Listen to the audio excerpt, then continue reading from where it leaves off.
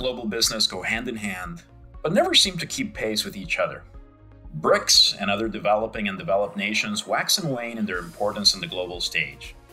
While consumption and interconnectedness both increase, laws and regulations change incessantly, requiring businesses to stay nimble. How do we make sense of it all? Welcome to Global Law and Business, hosted by Harris Brickens International Business Attorneys. I'm Fred Rocafort. And I'm Jonathan Bench. Every Thursday, we take a bite-sized look at legal and economic developments in locales around the world as we try to decipher global trends in law and business with the help of our international guests. We cover continents, countries, regimes, governance, finances, legal developments, and whatever is trending on Twitter. We cover the important, the seemingly unimportant, the relatively simple, and the complex. We hope you enjoyed today's podcast. Please connect with us via email and social media to comment and suggest future topics and guests.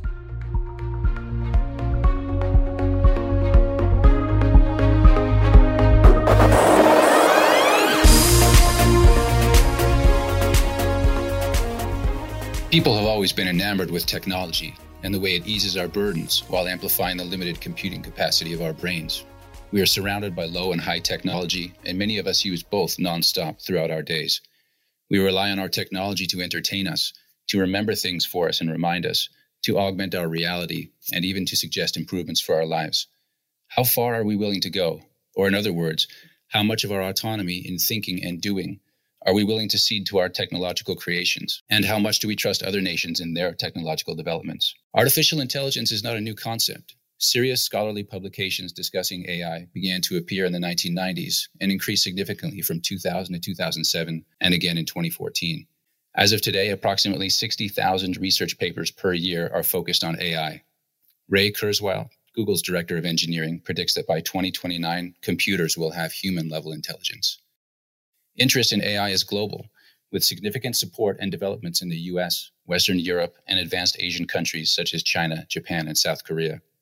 Technology, including AI, is a great societal leveler, and it only respects national boundaries when it is crafted to do so. For a topic so vast, complicated, and potentially perilous to human existence, many believe we need global guidelines and agreements so that we do not cede too much control to our technology. Should leadership on crafting global solutions come from the executive branches of world governments, from international or national legislative bodies, from the business community, from universities and research institutions, or from non-governmental organizations? Can we craft a global solution among allies and antagonists to ensure fairness, accountability, and transparency? Today, we are joined by Dr. Valerie M. Hudson to discuss the global governance of AI. Dr. Hudson is a university distinguished professor and holds the George H.W. Bush Chair in the Department of International Affairs at the Bush School of Government and Public Service at Texas A&M University, where she directs the program on women, peace, and security. Her research includes foreign policy analysis, security studies, gender and international relations, and methodology. Dr. Hudson's articles have appeared in numerous journals such as International Security, the American Political Science Review, Foreign Policy, and Politico. She is the author or editor of several books, including Bare Branches, The Security Implications of Asia's Surplus Male Population, which won the American Association of Publishers Award for the Best Book in Political Science, and the Otis Dudley Duncan Award for Best Book in Social Demography, resulting in feature stories in the New York Times, The Economist, 60 Minutes, and other news publications. Dr. Hudson was named to the list of Foreign Policy magazine's top 100 global thinkers for 2009, and in 2015 was recognized as Distinguished Scholar of Foreign Policy Analysis. She has received numerous teaching awards, fellowships, and grants, including a Minerva Initiative grant from the U.S. Department of Defense. Dr. Hudson is one of the principal investigators of the WomenStats Project at womenstats.org, which includes the largest compilation of data on the status of women in the world today. She has testified 3 times before the House Foreign Affairs Committee, assisted the National Intelligence Council in preparing its 2017 Global Trends Paradox of Progress report, and served as a member of the expert group on the Data 2X initiative. Her latest co-authored book project is The First Political Order: How Sex Shapes Governance and National Security Worldwide, published in 2020 by Columbia University Press. Dr. Hudson, thank you for being with us today. Thanks very much for having me here. Dr. Hudson, starting a few years ago, I noticed that AI became a buzzword in China, where I lived for over a decade. All of a sudden, it became the fashionable thing for youngsters to say when you ask them what they wanted to go into. So, first of all, how would you describe AI in a simple way? And how is it that your own career path took you into AI? Well, my career path has been not very straightforward in terms of artificial intelligence. Uh, that is to say, when I was a doctoral student, I did work heavily in AI. We were trying to adapt AI technologies for the purposes of studying international affairs. And so, actually, my very first book project was one called Artificial Intelligence and International Politics. But that was, quite some time ago. And In the meantime, I've been involved in very large data projects, such as the WOMASTATS data project. But I've always had one eye that on how these artificially intelligent mechanisms uh, that I studied as a doctoral student and created as a doctoral student were beginning to be used by governments to not only monitor their populations but to control their populations. If you've lived in China recently, and perhaps from what you say you have, you know that the government is tracking you virtually every moment of the day.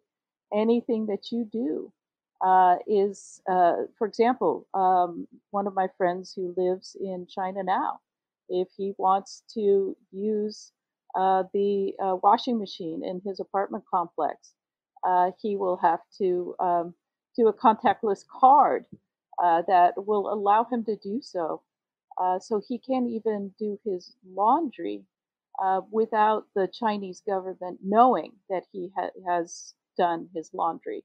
It is really amazing to see how much the state of China has begun to utilize these systems for social control. And that's why I was very interested in picking up this thread once more. Dr. Hudson, we know that China's been on the rise, especially for the last 20 years, and so has obviously been a big player in this conversation. But why do you see now as a turning point for AI in our society? That's a brilliant question. And I think the reason that it is a turning point is that other states outside of China have seen the example of China, and many of them are eager to emulate China. But China is a closed one party system that makes no pretenses about being an authoritarian political um, unit. Whereas the other countries that are looking at China with some jealousy are based on different political principles. So the question becomes now, before we start wholesale importing, if you will, the Weltanschauung, the worldview that China has on artificial intelligence and social control, before we start deploying the technologies that China has begun to deploy, it is time for us to ask ourselves what we want the limits of this technology to be in order to maintain the core political values of our society. If I can ask you a follow-up question on that, I see, and I'm sure you see this too, those of us who are watching the international stage see a collision. I mean, we have the natural collision between authoritarian governments and more democratically leaning governments. And I applaud you for what you're trying to do, and we'll talk about in a little bit. It seems to me that China is so good at putting up its great firewall and exporting its form of governance and the technology to back it up. That do you ultimately, this is just kind of a gut feeling, do you feel like we have a positive future ahead of us, or is it going to be a long slog no matter what? Oh, the future's always a long slog. It was never meant to be some sort of cakewalk. Human society calls out the best and the worst in all of us. And for those who are committed to maintaining a livable society that also has meaningful freedom and agency, uh, it will be a constant struggle necessitating constant vigilance. Because the allure of AI is that you don't actually have to spend a lot of human effort, human discernment, uh, uh, human ethical discussion and deliberation. It allows um, previously programmed um, technologies and algorithms to do that for you. And I would say that at the heart of it, one of the things that is evolutionarily programmed into human beings is to expend the least amount of effort required to do something. At heart, we are all evolutionarily programmed to be quite lazy. And therefore, I think it is very natural for decision makers to adopt these technologies that allow for the substitution of intense human effort and deliberation. So they will be appealing not simply to authoritarians, but to every human ruler. And I think that's the inherent risk with the developing these quote unquote labor saving technologies. Dr. Hudson, these risks that you describe that go hand in hand with the allure of the technology, do you think that the ongoing COVID-19 pandemic is in any way intensifying the risks associated with artificial intelligence? You bet. Absolutely. Every emergency is a double edged sword. A disruptive emergency, like the current pandemic emergency, allows very good ideas to come to the fore, but it also allows the justification of measures that we would never countenance in a non emergency situation. So, for example, the state of Washington, as you know, is very keen on civil liberties. And yet, because they were one of the initial hotspots for the coronavirus, they have also been the first to legalize the deployment of facial recognition technology. This was shocking to me. I could never imagine that a state like Washington would be the first to agree to this. But it was justified as an emergency measure to counter the needs of the current pandemic. Likewise, Connecticut. Connecticut is a deeply blue state.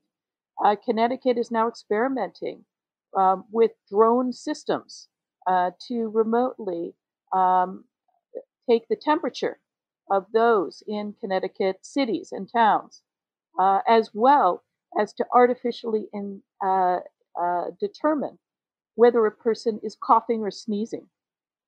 This should raise alarm bells that in the bluest of states, those that one would assume would be most committed to civil liberties, that this pandemic has resulted in the deployment of technology that I would argue their citizens would otherwise be very wary about.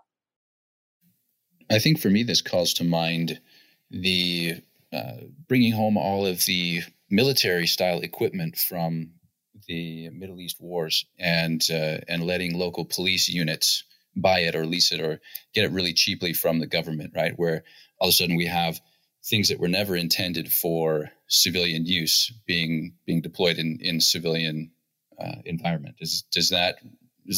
Am I seeing that wrong, or do you see a parallel there as well, Dr. Hudson? I do see a parallel there because, as you know, the best funded areas of AI are those which have military applications and are able to have massive Defense Department funding behind them. So, yes, while people are saying, oh, this wonderful military technology, if we tweaked it a little, it could be good for a civilian purpose. I think you're absolutely right that we must remember the origin of a lot of this technology. And the origin of a lot of this technology is a military desire to win, to dominate, to totally monitor, to control, and that those capabilities are built right in to the existing off-the-shelf technologies. Similarly, I would argue that those technologies that are coming from the corporate world have built right into them ideals of economic monitoring and economic control. And so it seems to me that citizens ought to be very vigilant about technologies that have been originated by those who have um, different motives than the average citizen would want for his or her own life. So, if we are looking at some kind of global governance structure, you've said that it needs to be something beyond a digital bill of rights. What do you think is needed that can really get the conversation started in a meaningful way? Yes, well, I think it starts with a digital Bill of Rights. I think if you recall why we even have a Bill of Rights, is that there was a substantial proportion of the colonial population that was very leery of having a strong federal government, and that it was only by promising these folks that there would be a Bill of Rights that would set out inalienable rights that every person had simply as a result of existing, not rights that were given to them by the state, but rights that were inherent to the dignity of the human situation. Uh, you know, that was key to having the American political system as we know it today. And so now, in the face of these new technologies, right, what we need is a digital Bill of Rights that sets out what kind of rights a human being has in the face of a new and overwhelming governance structure. But in addition to a digital Bill of Rights, and I think there could be broad agreement about the values inherent in that Bill of Rights. But beyond expressing that Bill of Rights, we now need to develop the architecture, the institutions, and the oversight that would be capable of, in fact, enforcing this digital Bill of Rights upon the actors, whether they be government actors, corporate actors, you name it, whatever actors are interested in deploying artificially intelligent systems. And that's where I'm working now with a group, an interdisciplinary group of scholars, which is once we have a broad agreement on what sort of rights an individual has in our digital and artificially intelligent new age, how exactly can government assure and enforce those rights? Dr. Hudson, turning away from AI, I'd like to ask you about your other areas of research. And in particular, I'd like to ask about your work regarding the gender imbalance in China. This is an area that is still of much interest to me. And when I first went to China, I was a foreign service officer. I was working at the U.S. consulate in Guangzhou, worked in the economic political section, and this was one of the issues that we tracked. And for those of us who paid close attention to it, it was a very alarming issue. I remember looking at some of the statistics, not at the national level, but for some of the provinces within our consular district, and these were astounding statistics that even when considered at a superficial level raised alarms. So I'd love to hear more about your work in that field and also about other research areas in which you have worked. Thank you very much for that question. Yes, in graduate school, I also turned my attention to the question of how what's going on with women affects the national security of the nation state. When I was doing my doctoral program in international relations and security studies at Ohio State University, you could have gone through my entire graduate program and not known there were women on the planet Earth. It was that womanless. And so the idea that national security could hinge in any way, shape, or form upon what was happening with women would have been seen as utterly ludicrous, utterly ridiculous at that time point.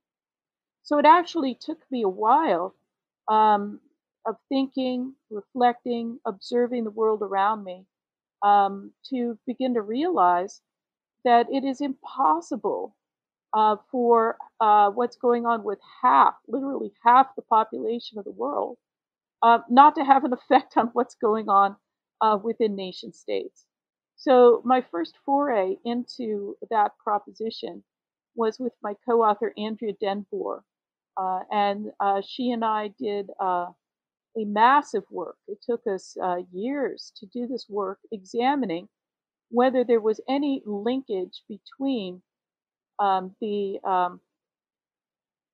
culling of girls from the birth populations of China and India and national security challenges that those nations were facing or would be facing in the future. And that required us to really become radically interdisciplinary, bootstrapping ourselves up in demographic techniques, in sociology, in history, anthropology. It was really quite an amazing journey. And that resulted in our being able to suggest that culling 12 to 15% of the females in your society really does not have a salutary effect on your national security, but rather it destabilizes your society and makes it more prone not only to violence, but to collective male grievance, which is highly problematic for these nation states.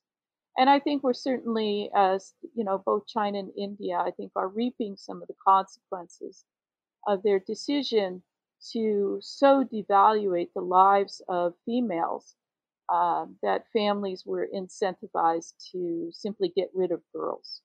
And so, can you speak broadly about which countries besides India and China have reaped the downside of this? Are there countries in the Middle East and Africa that are also impacted in any major way? Thank you for that question. Sex-selective abortion and female infanticide have roots in every culture. We could not find one single culture, whether in the Western Hemisphere or the Eastern Hemisphere, that had not historically been touched by female infanticide and the culling of girl infants. However, in the 20th century, that phenomenon was largely confined to China, India, and the environs there. So South Korea, Taiwan, India, and its surrounding countries such as Bangladesh and Pakistan, Nepal. However, in the 21st century, or even slightly earlier than that, with the fall of the Soviet bloc, we did find that nations turned again to the culling of girl infants. So in 2015, we haven't gotten the 2020 census figures yet, so we don't know the latest figures. So in 2015, we find actually now I think there's almost 20 nations that have abnormal birth sex ratios, and those include places such as Albania and Georgia and Armenia and Azerbaijan, as well as places such as Egypt, island nations such as Vanuatu, Southeast Asian nations such as Vietnam. So we have been seeing over the last decade or more a growing spread of sex-selective abortion and female infanticide in places that we really did not see that happening in the 20th century. Though, as mentioned before, if you go back far enough, you can find this kind of approach to females in virtually every society. And do you see the United States, at least under our current administration, the pulling back from international obligations and really a feeling of responsibility to help foster Western ideals in the rest of the world. Do you see all of this in the backdrop as affecting? Is it accelerating any trends? Is it good or bad? I have to assume that it's not a good trend. But what do you think generally? If I can get a little political on you. It certainly was the case that when Hillary Clinton was Secretary of State um, in the first 4 years of the Obama administration, that she did an amazing work on the promotion of women's empowerment and women's rights as a means of stabilizing nations. And for example, the Office of Global Women's Issues was enlarged and raised in status tremendously during those first 4 years. We established an ambassador for global women's issues, which position had never existed before.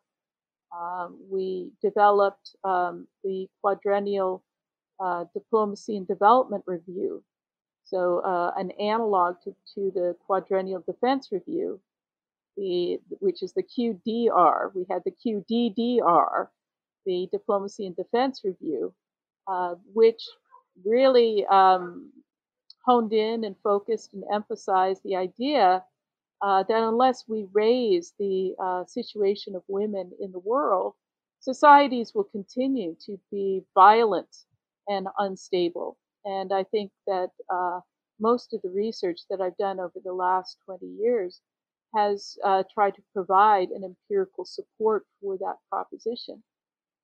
As mentioned, for example, in our latest book, The First Political Order, How Sex Shapes Governance and National Security Worldwide. So unfortunately, after Hillary Clinton stepped down as Secretary of State, there was a fading, even within the time period of the Obama administration, on the importance of these issues. Under the Trump administration, the Office of Global Women's Issues, the ambassador for the Global Women's Issues, that position went unfilled for virtually 3 years. We only just got Ambassador Kelly Currie into that position after a long period of time in which that office was simply not filled.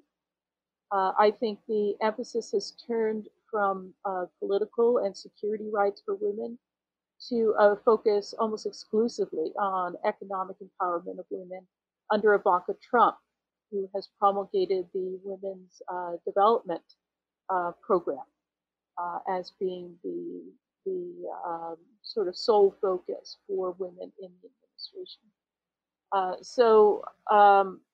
I think there has been, we did have a heyday with Hillary Clinton, but I think that the emphasis on these issues has faded over time in the United States.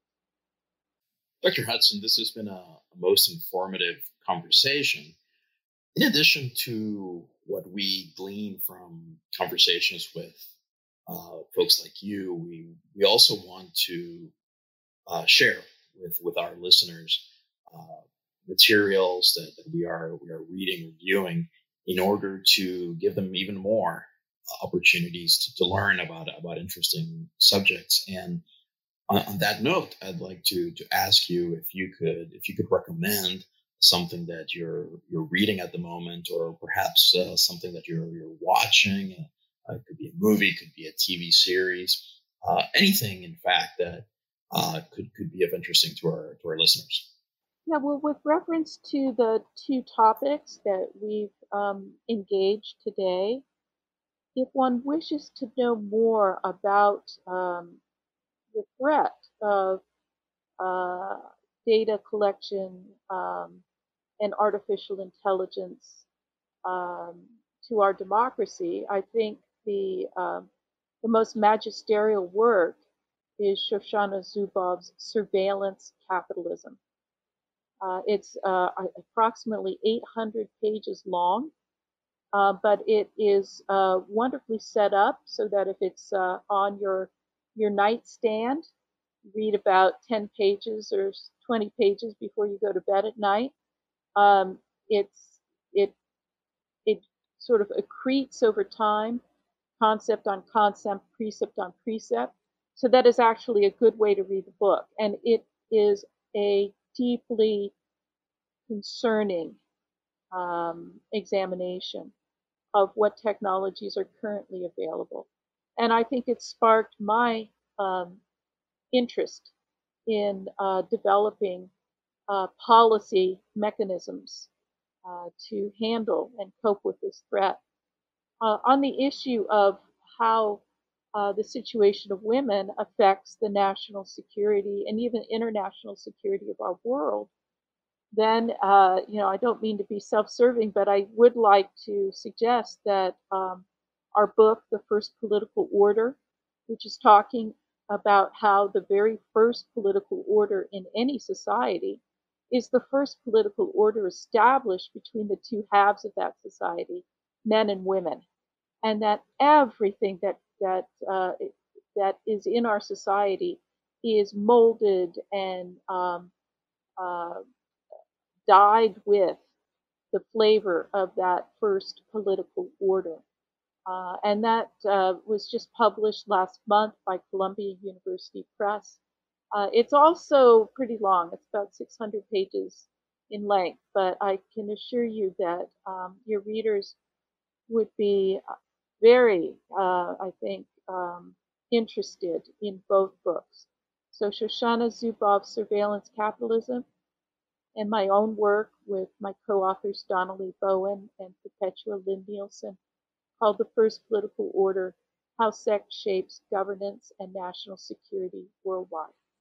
Thank you for sharing. Jonathan, what about you? I've been thinking a lot about how the economy is going to recover post-COVID-19. And a little while ago, I read a book called The Hard Thing About Hard Things by Ben Horowitz. He's the co-founder of Andreessen Horowitz, which is a venture capital firm in Silicon Valley, very respected entrepreneur. And what I like about this is he looks at business as a series of hard decisions to be made. Since a lot of books really gloss over, they kind of focus on the CEO or whoever's success, what they did right over time, time and time again. And he really digs into his own past and dealing with a lot of turnaround situations and dealing with some gut-wrenching decisions like, how do you fire your best friend from a company you're in? Which is, it's not a very feel-good book, other than I think it's really good to think that, like Dr. Hudson said, life is a long slog, and it's going to be a series of difficult decisions. And for those of us who are millennials or trend toward the millennial mindset, I think it's very helpful to remind ourselves that this was not intended to be easy. It's intended to be a very serious workout in our lives. And so I like the real straight talk that we get from Ben Horowitz in this book. And I think it offers some good insights for companies that are struggling now with the effects of COVID-19, and also how to rebuild their companies as we rebuild the economy this year and in the coming years. What about you, Fred? What have you been reading? My reading has been pretty lawyerly, I have to say. I've been really focused on a Supreme Court decision that just came down. The name of the case is Ramos versus Louisiana, and it is a decision that involves or examines the question of unanimity in jury verdicts, and it is of interest to me for a number of reasons. One of which is the fact that the split in the decision is very atypical. You have judges that typically stand on opposite sides, sort of banding together as they consider this one issue. Part of what also is interesting to me is the fact that this decision will have an outsized impact on Puerto Rico, where I grew up. The only states that are really affected by the decision are Louisiana and Oregon, as well as Puerto Rico. These are the only jurisdictions that have that allow non-unanimous verdicts. And perhaps the most interesting aspect of it for me is this analysis of how it is that our laws change and how much import we should give to traditions. One of the writing for the majority, Justice Gorsuch, he talks about the importance of common law principles regarding the importance of unanimous jury verdicts. But the irony is that the UK has moved away from unanimity and actually allows non-unanimous verdicts. So it's interesting to see the arguments made. So it is a bit lawyerly, like I said, not perhaps the most exciting reading for some, but at least for anyone who has an interest in these issues, I'd recommend you take a look at Ramos versus Louisiana. Dr. Hudson, thank you for your time today. We appreciate you and your insights, and I feel like we could ask you questions for hours and hours and never get tired, but I'm sure you would. So thank you again for being with us, and we look forward to following your work and with this new book that came out just last month. It was a pleasure to be here. Thank you so much for inviting me. Thank you, Dr. Hudson. We hope you enjoyed this week's episode. We look forward to connecting with you on social media to discuss developments in global law and business. And tune in next week for another episode. We'll see you then.